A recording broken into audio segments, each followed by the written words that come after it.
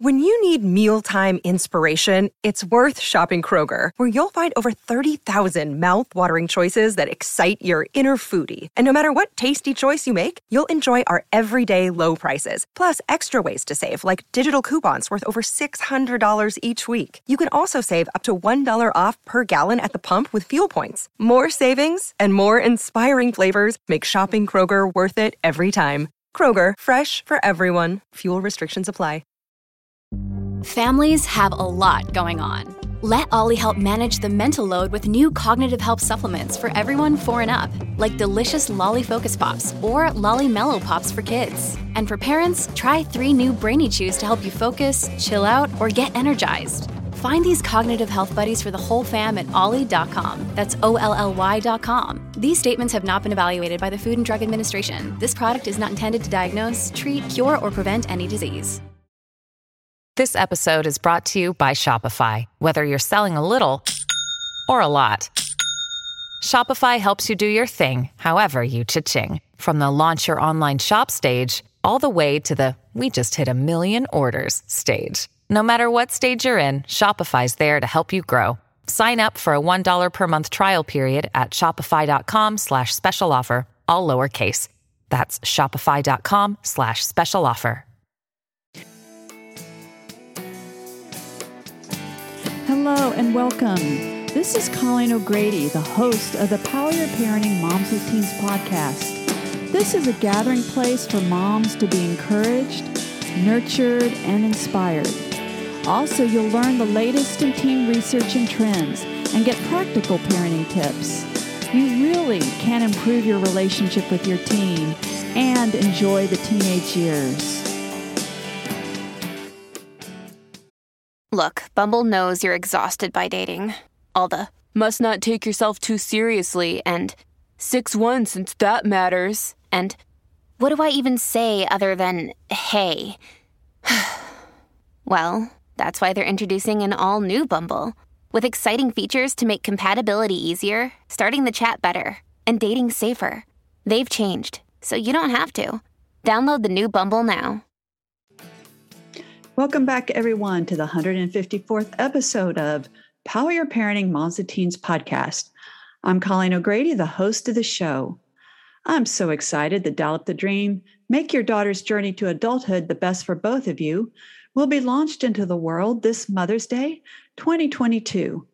So this week, I'm going to talk a little bit about Chapter 2, The Maturity Gap, Why You're Confused, and Chapter 3, Letting Go.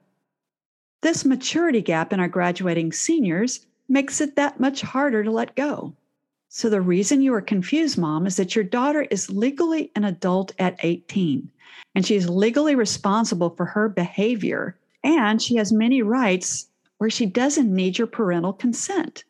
But nothing magical happens at 18 from a neuroscience perspective. The brain still continues to develop till 25 or later. So what does that mean? Actually, you know this better than anyone. You see her immaturity on a day-to-day basis. And here's a quote from my book. See, you know your daughter up close and personal. You know her weaknesses and her vulnerabilities. You also see her strengths and accomplishments. If you're uncertain about letting your precious teen go, it's for good reason. It's biologically impossible to check off all the boxes that would ease your mind and heart. Your 18-year-old or even 20-something daughter does not have an adult brain. The reality is your daughter's brain is both grown up and not quite grown up. Take heart that they're a work in progress. They will mature. But right now, you're dealing with what's known as the maturity gap. So what is the maturity gap? Well, here's the formula. It's physical maturity plus cognitive maturity plus emotional immaturity equals the maturity gap. So the rest of Chapter 2, I explain what's going on in the 18 to 25-year-old brain and flesh that out in real situations. Moms, this is so important to understand the maturity gap so you will be able to adjust your expectations for your emerging young adult. The next chapter, Chapter 3, is about letting go, and I think nothing can be more confusing as to what it means to let go of your teen. So I dive into the complexities of it. I remember speaking to fellow therapists at the Texas Association of Marriage and Family Therapists about how teens need to individuate from their families. I was so sure of myself and detached because I hadn't experienced it yet with my own daughter. But I think letting go of my daughter was one of the hardest things I've ever done and am still doing. Letting go has so many feelings attached to it, and they can be all true at one time. There can be real grief, and there can also be real relief, sometimes in the same hour or even in the same minute. I think one of the questions I hear a lot from moms of graduating seniors is, what's my role now if I'm supposed to let go? I know, good question. It can make you feel a little panicky when you think about letting go. And so I promise you, we will fully explore that question in the next several chapters. I also want to invite you to the online Dial Up the Dream global event, which will be happening on May 5th. This is going to be so much fun, and I want to share this with you. During our time, I will interview some of the people I talked about in my book, and there will also be time to ask me anything in our Q&A. The best part is that this event is free after you pre-order Dial Up the Dream. I would love to see you there. Go to dialupthedream.com to learn more. Again, dialupthedream.com to learn more. All right, I'm so excited to share this interview with you. I was so touched, and I know you will be too. I promise you will be encouraged. Dr. Robin and I have a heartfelt discussion about how life is hard, but that we and our teens can tap into everyday resiliency and rise up and get up the next day.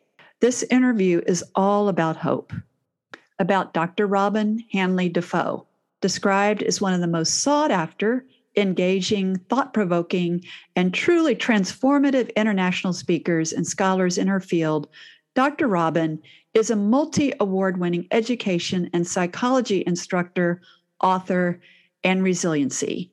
What sets Dr. Robin apart is how she learned resiliency from the ground up as a person who has experienced significant obstacles, yet forged her comeback. Dr. Robin has over 16 years of university teaching and research experience and brings a refreshing and researched, informed perspective to our understanding and practices of resiliency and wellness. Dr. Robin's work is accessible and relatable while offering practical strategies that are realistic and sustainable.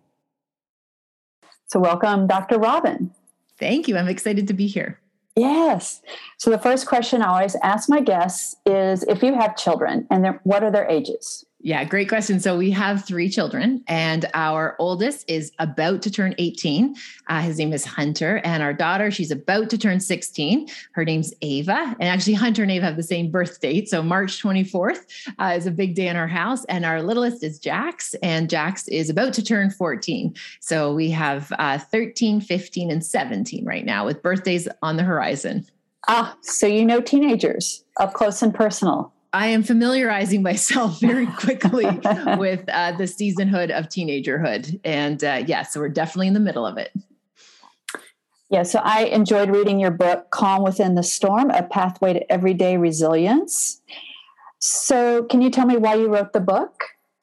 I'd be happy to share with why I wrote the book. For me, what was really important was to contribute to this idea about resiliency and wellness in hopefully a different perspective point. I wanted to be able to talk about it not only from like personal lived experience as somebody who has gone through a whole bunch of different types of challenges and setbacks, but also be able to bring in my experience as a scholar, as someone who has studied resiliency for over 20 years. So at the time, I didn't see a lot of books where we were braiding personal story and theory and application. So I set out to put that work into the world, and it's been just such an honor to be able to share this work with people. Oh, that's great. So I know you started your book with your own story. So what's your story of resilience? That is a huge question. So I think when I think about my resiliency story, it's an ongoing story. It's a living story. I definitely have had seasons and times in my life where I've had to use resiliency in a different way or had to learn as I go. But for me, what was really substantive and what I talk about in the very beginning of the book is what my teenagerhood was like. Now, I was someone who grew up with all of the things. I had support. I had conscientious and aware parents. I had all of my needs met. I couldn't have wished or hoped for a more supportive environment to grow up in. Yet somewhere early on, I started to have struggles. Even I can recall as far back as kindergarten, like kindergarten, 4 or 5 years old, realizing that I kind of saw the world differently. I felt the world differently. And that was this, cascading effect that really started to get off course by the time I hit adolescence. And I can share with you, and I do in the book with quite radical candor, I went off the deep end when I was in high school, and I actually ended up dropping out of high school. I was navigating major mental health and emotional health issues. My risk-taking behavior was really out of hand, and my parents loved me so hard and helplessly. They really tried to get me back on track. And so I start in the book talking about an experience during that very precarious season where, as I actually had started to recover, my family actually moved, and we moved from the big city to a small community so I could start to get well, away from some of the distractions and the noises and the pressures. And I had a fresh start, because we know fresh starts are something, sometimes that's what we need. And I got into my fresh start and I started my recovery, started to get well and healthy. And then I experienced a catastrophic car accident where everything just came crashing down. I was driving a vehicle, lost control of a car during a snowstorm, and my vehicle went off an embankment and crashed through the ice. And my vehicle sank in the Otonabee River, and I was drowning in a car, 16 years old. And I was able to survive that experience. I was able to get myself out of that car, and a gentleman rescued me that night. He was awarded the Governor General's Award in Canada for bravery for rescuing me. He's risked his life to do so. And what happened after that experience, and I think often what people see my story and say, oh, Robin was so derailed, had this catastrophic accident, and then she was good. It was this comeback story. But the reality is that comeback story was years. Recoveries aren't linear. And what I attribute my ability to be able to weather those difficult periods of my life and seasons was very much my parents, my family, the way that they stuck by me and helped me learn and grow and recover. So I experienced, again, as mindful of your listeners with teenagers, I had that teenagerhood that most of us as parents, we just would never wish for our child. We just would do anything to avoid them having to go through it. Yet I did go through it. And one of the things that's so important to me about why I want to share this work, and I spoke to my father about wanting to share this with candor. And my father said, please share this story because it gives us hope as parents. It gives hopes to other parents to know we can get back on our feet. Yeah, I just think to all the moms listening out there, I think often we have so much shame about what our teens are doing. And we feel like failures as moms. And we're all together in this. And I love what Dr. Robin just shared because that wasn't the end of her story. And now she's doing amazing things all over the world. And I hope that encourages all the moms who are listening to this. Yeah. I mean, that's such a gift. I mean, just right there, we could stop and just say, we're done. Because it's very encouraging. Yeah. So, all right. So you talk about everyday resilience, which I love that term, everyday resilience. So what is that? Yeah. So from my personal experience, but then going on to be a scholar, got myself kind of back into school, started a new trajectory for myself, again, with lots of support. And one of the things that I became really curious about is at the time, a lot of people were talking about resiliency around like grit or toughness or like a hardiness, right? Like we have to like pull up our bootstraps and, this tough mentality. And when I started to see the persons in my work, in my practice, I realized that there was something so much deeper than that. Like, sure, maybe on the outside, they have this like armor and they're able to withstand whatever comes their way. But what puts them in that position that they're able to even stand in the face of adversity? So we identified that there were actually 5 key areas, and we did call it everyday resiliency. And we talk about belonging, perspective, acceptance, hope, and even a dash of humor is what we see helps people build a foundation for comebacks. Yeah. Yeah. So I was going to ask you about that. You just jumped way down in my questions. So can you talk about those 5 key pillars of everyday resiliency and what makes these pillars for resiliency? If you could just go through each one. Mm-hmm. Of course, I'd be happy to. So the first, and I think the first kind of place where we start is that sense of belonging. You know, we're meant to have community. We're meant to be in community. Now, I think sometimes what happens though, is there's this idea that we need like a whole tribe, right? We need all of these people. And yes, of course, we know having lots of people is key, but we also know that one caring, consistent adult in a child's life can make all of the difference in the world. So that belonging, we need that secure attachment, that connection to someone who's looking after us. And that's where it starts, knowing we have someone in our corner who will stand by us, protect us, love us, accept us for as we are. So belonging, having that home team is step number 1. Now, the second one we talk about is perspective. And what's interesting, the more lived experience we have, the more perspective we can grow. If we don't have more experiences, then we won't really be able to cultivate a wider worldview.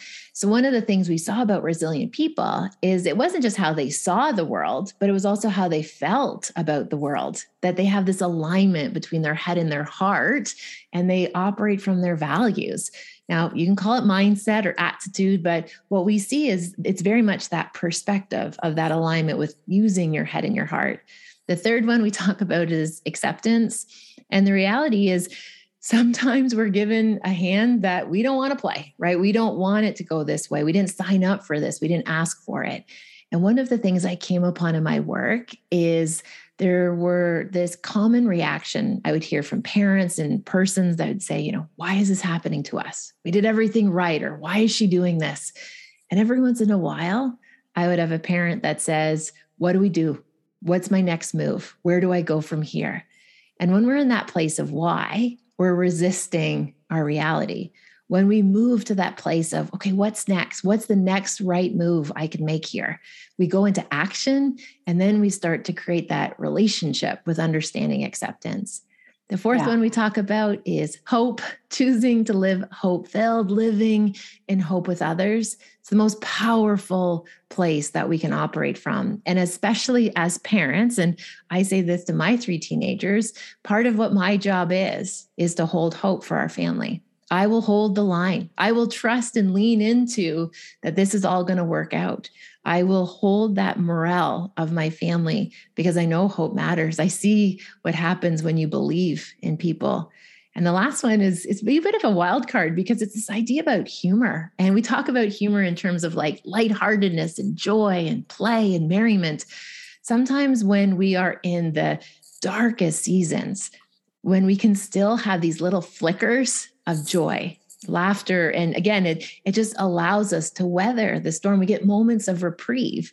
And when we see those 5 together, that's when people get so strong and they can do a comeback. Yeah, I love that.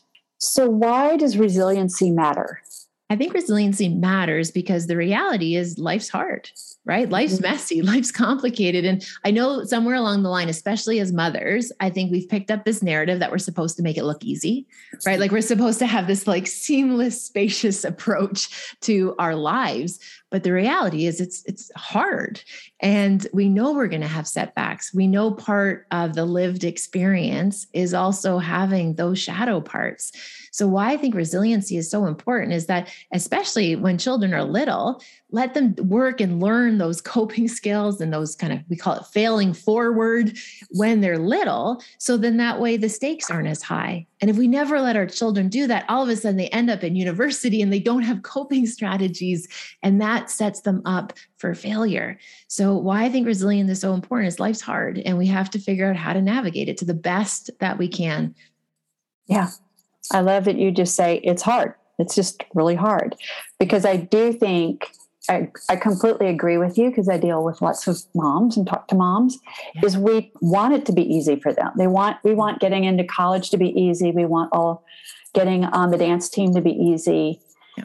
And it is hard. And one of the things too, I thought about is, I'm a therapist and been practicing for 28 years. Mm-hmm. And what I've heard a lot of moms say of teens is that when they have little ones, it's okay to talk about why it's hard.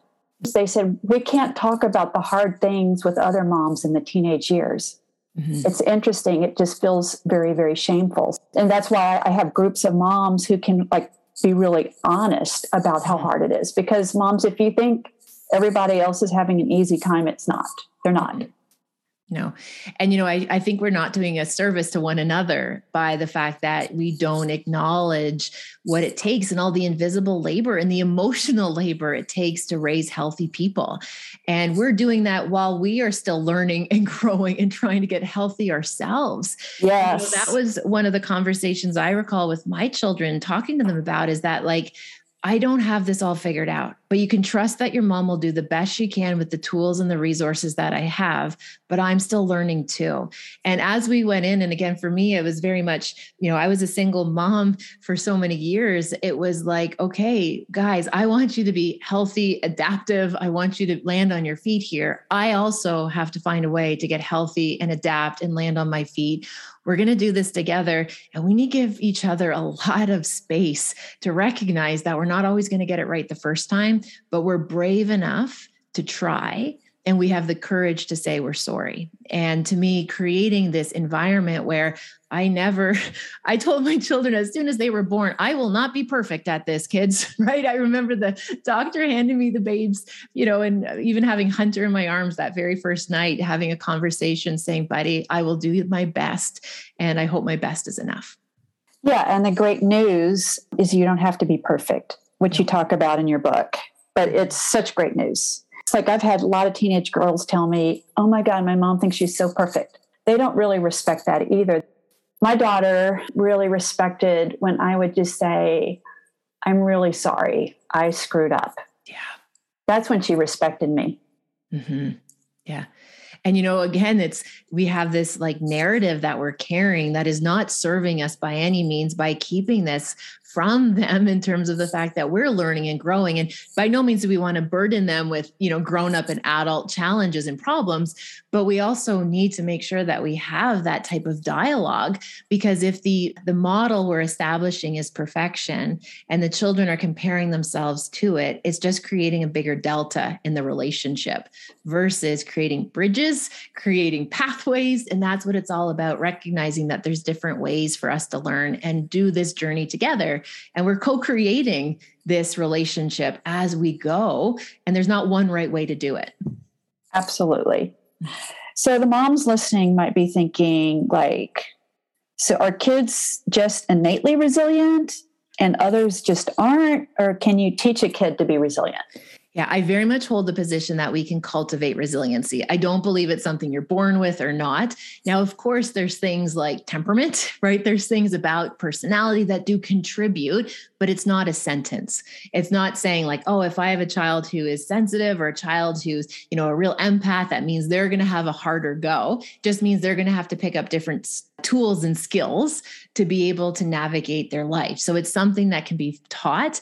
And one of the ways that we can encourage that kind of belief or that kind of narrative that we hold with our children is to recognize the things like effort, not being so focused always on the outcomes. And I remember even, working with young moms and little ones, and, a child would show them a picture, for example, that they drew at childcare. And we'd say, oh, that's a pretty picture of a sunshine or a pretty picture of the sun. And we would reframe that and say, wow, that picture took a lot of creativity. It took a lot of effort. It took a lot of persistence to work through that picture. I enjoy watching you do that work. And it completely changes what we're reinforcing. We're not reinforcing outcomes all the time. We're reinforcing the process, the skill sets that we want to cultivate in our little ones. Yeah, I completely agree. So you talk about the 3 obstacles to resilience: stress, fear, and stigma. So I really enjoyed those chapters. So can you talk about why they are an obstacle to resiliency? Of course. Now, I think there's many obstacles to resiliency, but the three I chose to focus were on the stress and the fear and very much the stigma, because in my work, that's what I was seeing was really holding people back from their most authentic and resilient self. And the stress, the reality is if, we think about all of these, these reactions, our nervous system, the anxieties and all of those things, that really precludes us from feeling well.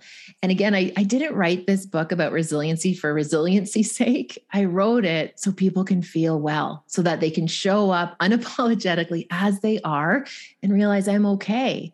So recognizing that relationship with stress and pressure was key. Then that fear piece ties into it. Many of us are so afraid of the uncertainty, and we spend so much time building that like anticipatory anxiety, like worrying about what could go wrong, especially as parents.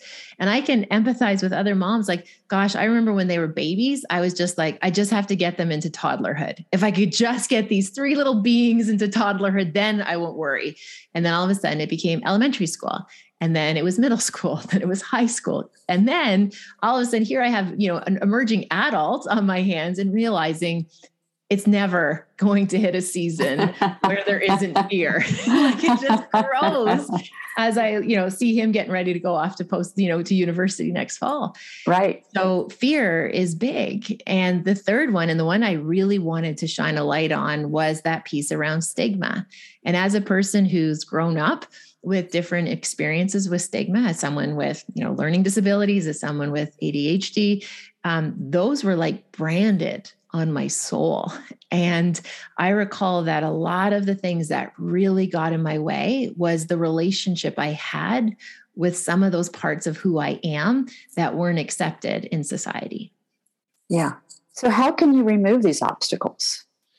Great question. So first, I think to kind of, with stigma, to start there, I think we're making efforts towards building more awareness about emotional health and mental health.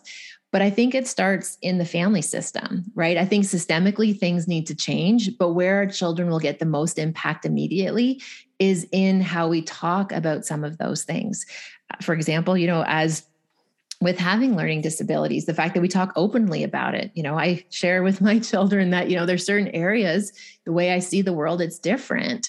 The way I interpret information might be different. And I can have ADHD and also be a very successful contributor to society, right? Just letting them know that some of the things that we're carrying don't preclude us from being contributors by being part of somebody who could do good things.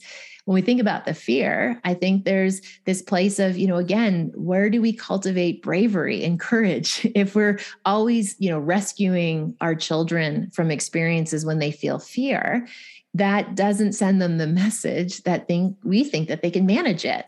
Now, of course, that's different than risk. We're not going to put children in high risk situations, but instead of taking them out of situations that makes them feel afraid, we talk about it. We dissect it, we unpack it. And I can even share when our son went to his very first day of high school, he shared with me, he was so afraid. He was just feeling so much anxiety and fear. And he is a very well-liked, accepted child. He, captain of the basketball team, would be the last child you'd think would be worried going into grade 9 at like 6'3", right? Here he is, this big, confident boy on the basketball court, but going into a new school, he was so nervous.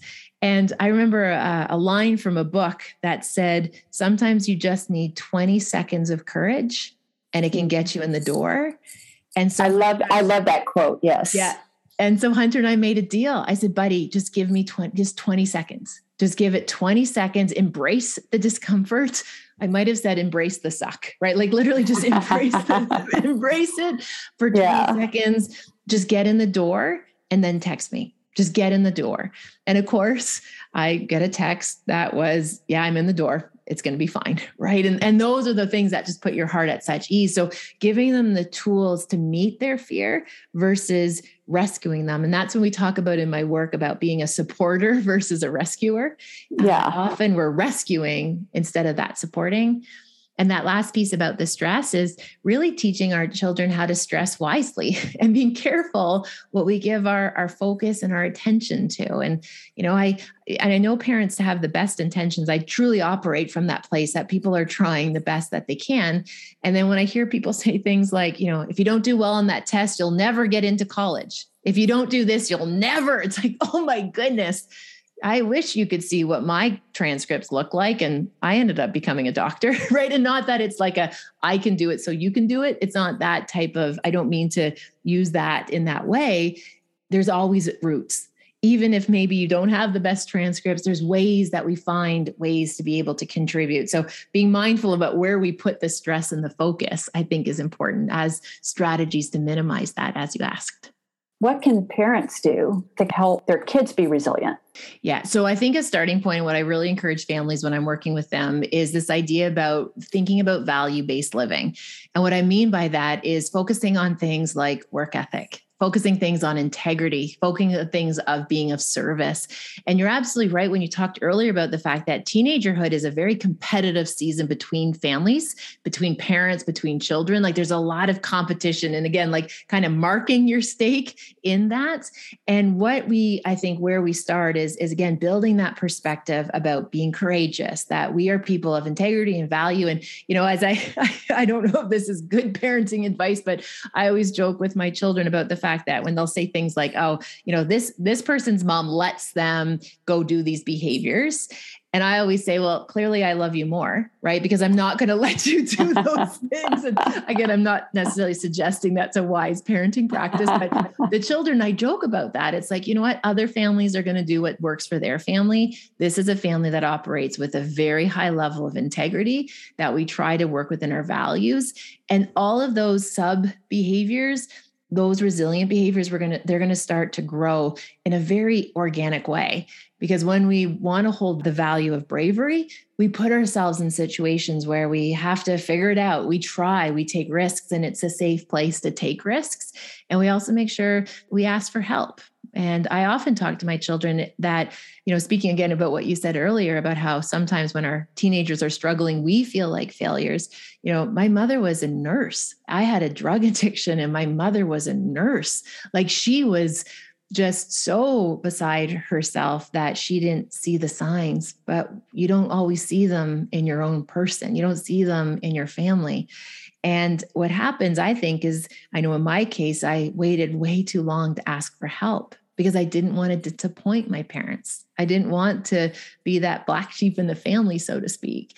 And creating a culture where we can ask for help, that we say like, hey, I need something here is important.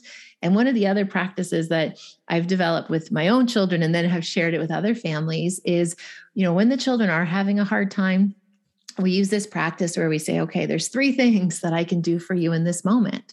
I can listen, I can offer you advice, or I can intervene if you need me to carry this. And as you know, I'm sure with your amazing expertise in clinical practice, more often they just want us to listen, right? They just want to be heard.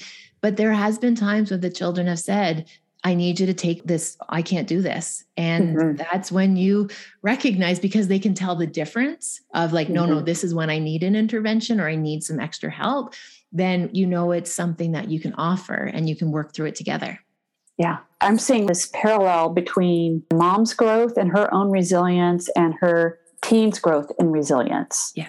Like you're talking about fear before, mom working on her own fear and stress. Yes. Because what happens, and I love the neuroscience, and my first book, Dial Down the Drama, is all based around that. So mom's fear quickly can turn into judgment. Yes. And I think judgment can definitely stop resilience or be a blocker. 100%. Absolutely. Yeah, absolutely. And again, what's so interesting is often when we're judging our teenagers, we're not actually necessarily concerned about the outcome for them. It's what it makes us look like. And we've really like personified what those experiences. So for example, if your child is successful on the dance team or on the sport team or, wherever academically, we internalize that as we've done a good job. Yes. And I think the difference is recognizing that there are things that we can do when the children are smaller to teach them the right ways. We can support them, we can nurture them and show them the different paths. But I assure you, by the time they're hitting teenagerhood, they're making their own decisions, right? That's not necessarily a reflection. And again, as I shared earlier, like my family created a very safe, loving, supportive environment. And I still found a way to go off course. That was all me. That's something that I own because that was my experience. And I also very much believe that was the path that I was meant to take. And I appreciate that it was a hard season and it hurt my family, but I don't regret it because you can't get to here and have this learning and then think like, oh, I should have taken that easier route. Yeah. And I completely agree with you about that holding hope. And I remember when I supervised in a medical school and I supervising a psychologist with a very hard client. And she was rude and mean and insulted her and told her she was terrible week after week after week. And one of the sessions, the client said, "Have you given up hope on me?" And I completely agree. Our teens are like that client. Mm-hmm. They can throw out the worst at us. Yes. But I think one of the biggest gifts we can give our kids, like you just said, is that we hold that hope. Yeah. Not just in the words, but even in our imagination. Like we see them in our imagination getting through it. Yes. That they're going to be okay. Yeah. And I can share with you in my darkest season, and I shared this candidly as well in the book, I remember being hospitalized. So literally went from school one morning into an adult mental health facility. As a 16-year-old girl, I end up in an adult psychiatric hospital. And my mother coming in that night and sitting on the end of my bed. And she said, "You can't see it right now. I promise you better days are ahead." And she told me her vision. She spoke her vision for me, and not in vision in any like woo-woo way, but her vision in me saying, "I see you getting better, Robin. I see you having a family one day. I see you being able to get back into school. I see you having all of these gifts that you're going to share." She's like, "I believe in you." And she talked to me when I had lost all hope at that point. And I talk in the book about how, disease of hope is the lack of hope is that disease of what depression feels like. It's literally my body couldn't hold hope. Like I had gone so dead and numb on the inside. And here was my mom sitting at the end of the bed saying, "I'll hold it for you until you get your hope back." And she told me what my future would be like. And what's amazing in reflection upon that is I couldn't see it, but I leaned into her dreams for me. I leaned into what she was hope-filled for me for. And, one of the hardest things, and again, talk about this in the book as well, is the fact that I lost my mom before I got to that place that she described. But me living here now is a legacy of her. Because she's the one that said this is going to happen. She was the one who put that in my heart when I couldn't hold on to it. That is so beautiful. Oh my goodness. Whew. What is a resiliency trajectory model and the 4 phases? Yeah. So one of the things that we came upon when again, my own experience, but also working with other people, is we noticed that there were patterns. Now, there's no like one way through resiliency or through, getting through difficult seasons, but we noticed there are patterns similar like with grief that we know there's phases and stages. So what we saw, and it started with, people had an adverse event, and that's just rocks us to our core. It literally gives us this like omnipresence in our lives. Like all of a sudden we're like smack dab, we're aware. It's like when we just kind of get brought into reality quickly, right? That decline phase. And that feels awful. It's terrible. It's, it's scary. It's overwhelming. And just, it's that place that people hit that we, some of us might know it's out there. Some people don't even know that that level of pain or worry or fear even exists, but we find ourselves there. And the amazing thing about the human condition is even when we're in those darkest moments, we start to adapt. We start to create different ways of doing things. We start to develop new skill sets, new learnings. We start to grow to compensate and manage what we're going through. It's interesting. We don't even have to necessarily be aware of it. We just start doing it. We start finding ways to coexist with our situation. And then what we saw is people kind of evolved into what we call this reclaim phase, where they were far enough away from the pain, the hurt, the loss, whatever it was. Then they started to take pieces and parts that they wanted to carry with them forward. So they were reclaiming their identity. We become a person who lives with this. We're somebody who has been able to find a way through these different experiences. And we saw that look very different for everyone, but the commonality is they started to rebuild. They started to rebuild and co-create. And I often talk about in my work, things like grief, it never goes away. We just find ways to carry it. We find ways to bring it with us into every day, into every season, every holiday, every good event. We hold that space for our loved ones with us.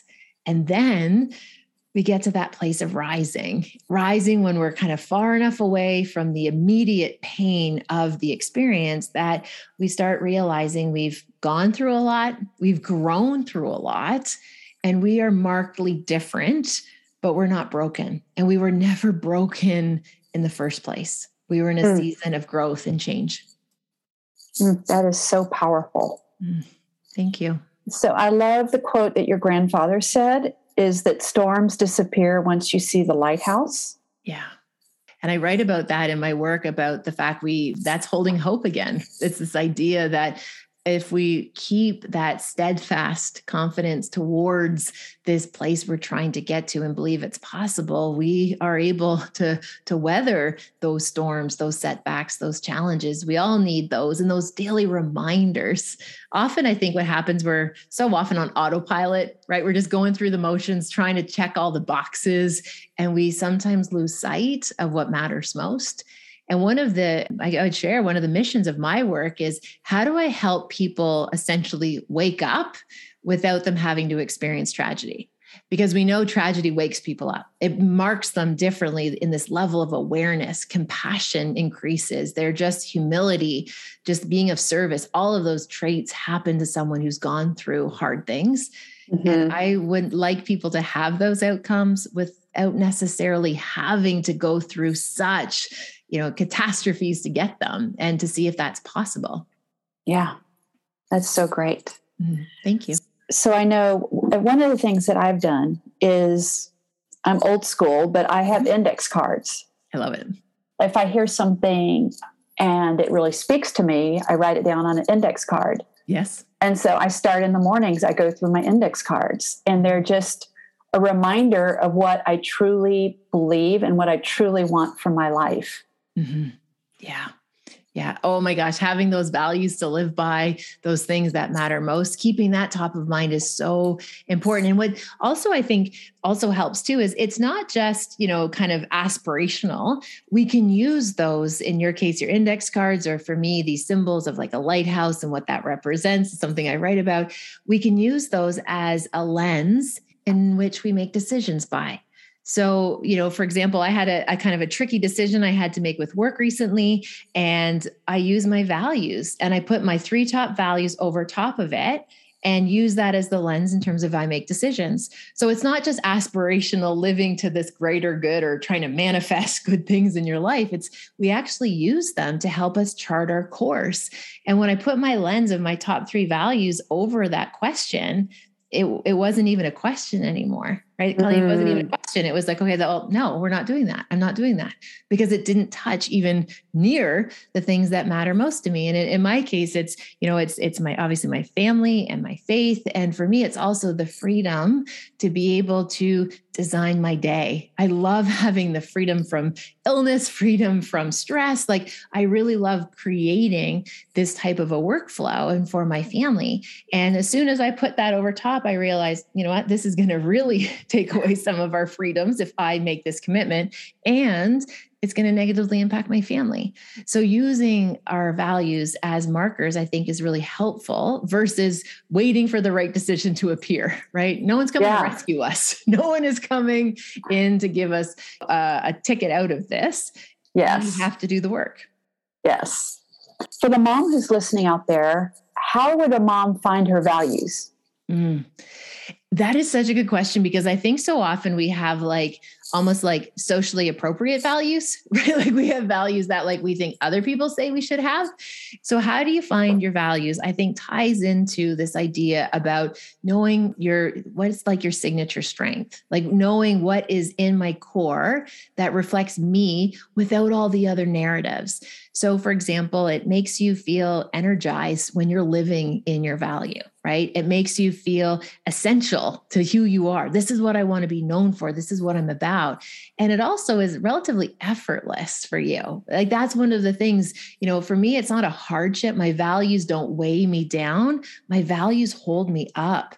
So again, even, being someone who, as using my faith, for example, that's not something that's holding me down. That's something that I use that gets me through the darkest hours when I can't find the answer, right? Surrendering. And again, so using those values that just really speak to who you are, and again, not feeling the pressure that your values have to match somebody else's, right? It's unique, and it helps you know that this is where you're best in alignment with your true self. Oh, it's so good. So our values can be different from our best friend. 100%. They should be, right? Wouldn't it be beautiful if we had this mosaic of people of different values and learning from one another? Yeah, no, that's wonderful. Yeah. So do you have any last advice for the moms listening? Okay. So this goes out to any mom who has a daughter who might roll her eyes and look at the ceiling for answers, because that was a behavior we've been stick handling at our house, where I'll say something to Ava, and I actually told her, I'm like, there's no answers on the ceiling, right? As those big eye rolls were going around. And one of the lessons I've just come upon that I want to share with your listeners is, especially when we're giving our children and our teenage girls feedback, is to make sure that we take the time to connect before we correct. And Ava helped me learn that. And she shared with me, she goes, Mom, you're correcting way too much. She's like, pick one thing. I said, oh, okay. And I thought, that's reasonable, right? How would you feel going into work and your boss tells you 15 things that you need to work on, right? Nobody wants that level of feedback or criticism. So Ava and I worked through that. She's like, connect with me first. Ask me how my day was. Let's visit and talk. And then I said, well, when you come home and you close the door and put on your headphones, you're not really sending me the cues that you want to connect. Yeah. Like, Mom, that's when I need it the most. Wow. Yeah. Wow. So we have made a practice of, we do a lot better with our corrections when she and I are in the car and we're on our way to go get a drink at Starbucks. We do a lot better in those conversations when it's her and I, and there's not distractions of her brothers or the dogs or the cats or Papa, right? Like, where she needs that feedback when she feels as though we're connected, and then she'll listen for days. So my daughter taught me that one, and that's the one I would like to share with your group. I love it. Yes. I think God created Starbucks for mothers and daughters. Agreed. Wholeheartedly agreed. Yeah. So I want to share this. My new book, which is Dial Up the Dream, Make Your Daughter's Journey to Adulthood the Best for Both of You, starts at junior, senior year up through 25. Nice. So I asked all my moms who had daughters who were already left home and went to college, I said, what would you do differently her senior year? Yeah. And one of them said, I would spend more time connecting and less time correcting. Nice. Beautiful. And you just said that. And I just think that just sums it up. Yeah. Yeah. Amazing. Yes. So if moms want to contact you or find your book, what can they do? Yeah, so the best place to start on socials or the website, robynhd.ca. And Robyn has an E. Most people forget that. So it's Robyn, Robyne, last name Hanley Defoe, and it's hd.ca on socials. It's just Dr. Robyn. And I would love to hear from your community, and we can continue to support one another, especially with your new book coming out. I'm looking forward to experiencing that and just the wisdom that you will share with so many families. So thank you for the work you're doing. Oh, well, yes. Your book really blessed me. I can just tell you that. It's so important. So I love resiliency. I love to talk about resiliency, and I love your book. Thank you. So I wish you the best. Thank you. Take good care, and thank you for this opportunity. You're so welcome. This concludes this week's episode of Power Your Parenting Moms with Teens podcast. If this podcast has been helpful, I would absolutely love it if you could go to Apple Podcasts and give Power Your Parenting Moms with Teens podcast a 5-star review. This makes it easier for other moms like you to find the support and encouragement they need. Also, my best-selling and award-winning book, Dial Down the Drama, Reducing Conflict, Reconnecting with Your Teenage Daughter, A Guide for Mothers Everywhere. You can find that and order it online at Amazon and Barnes & Noble. And you can always find other great resources and contact me at ColleenO'Grady.com, 2 L's and 2 E's.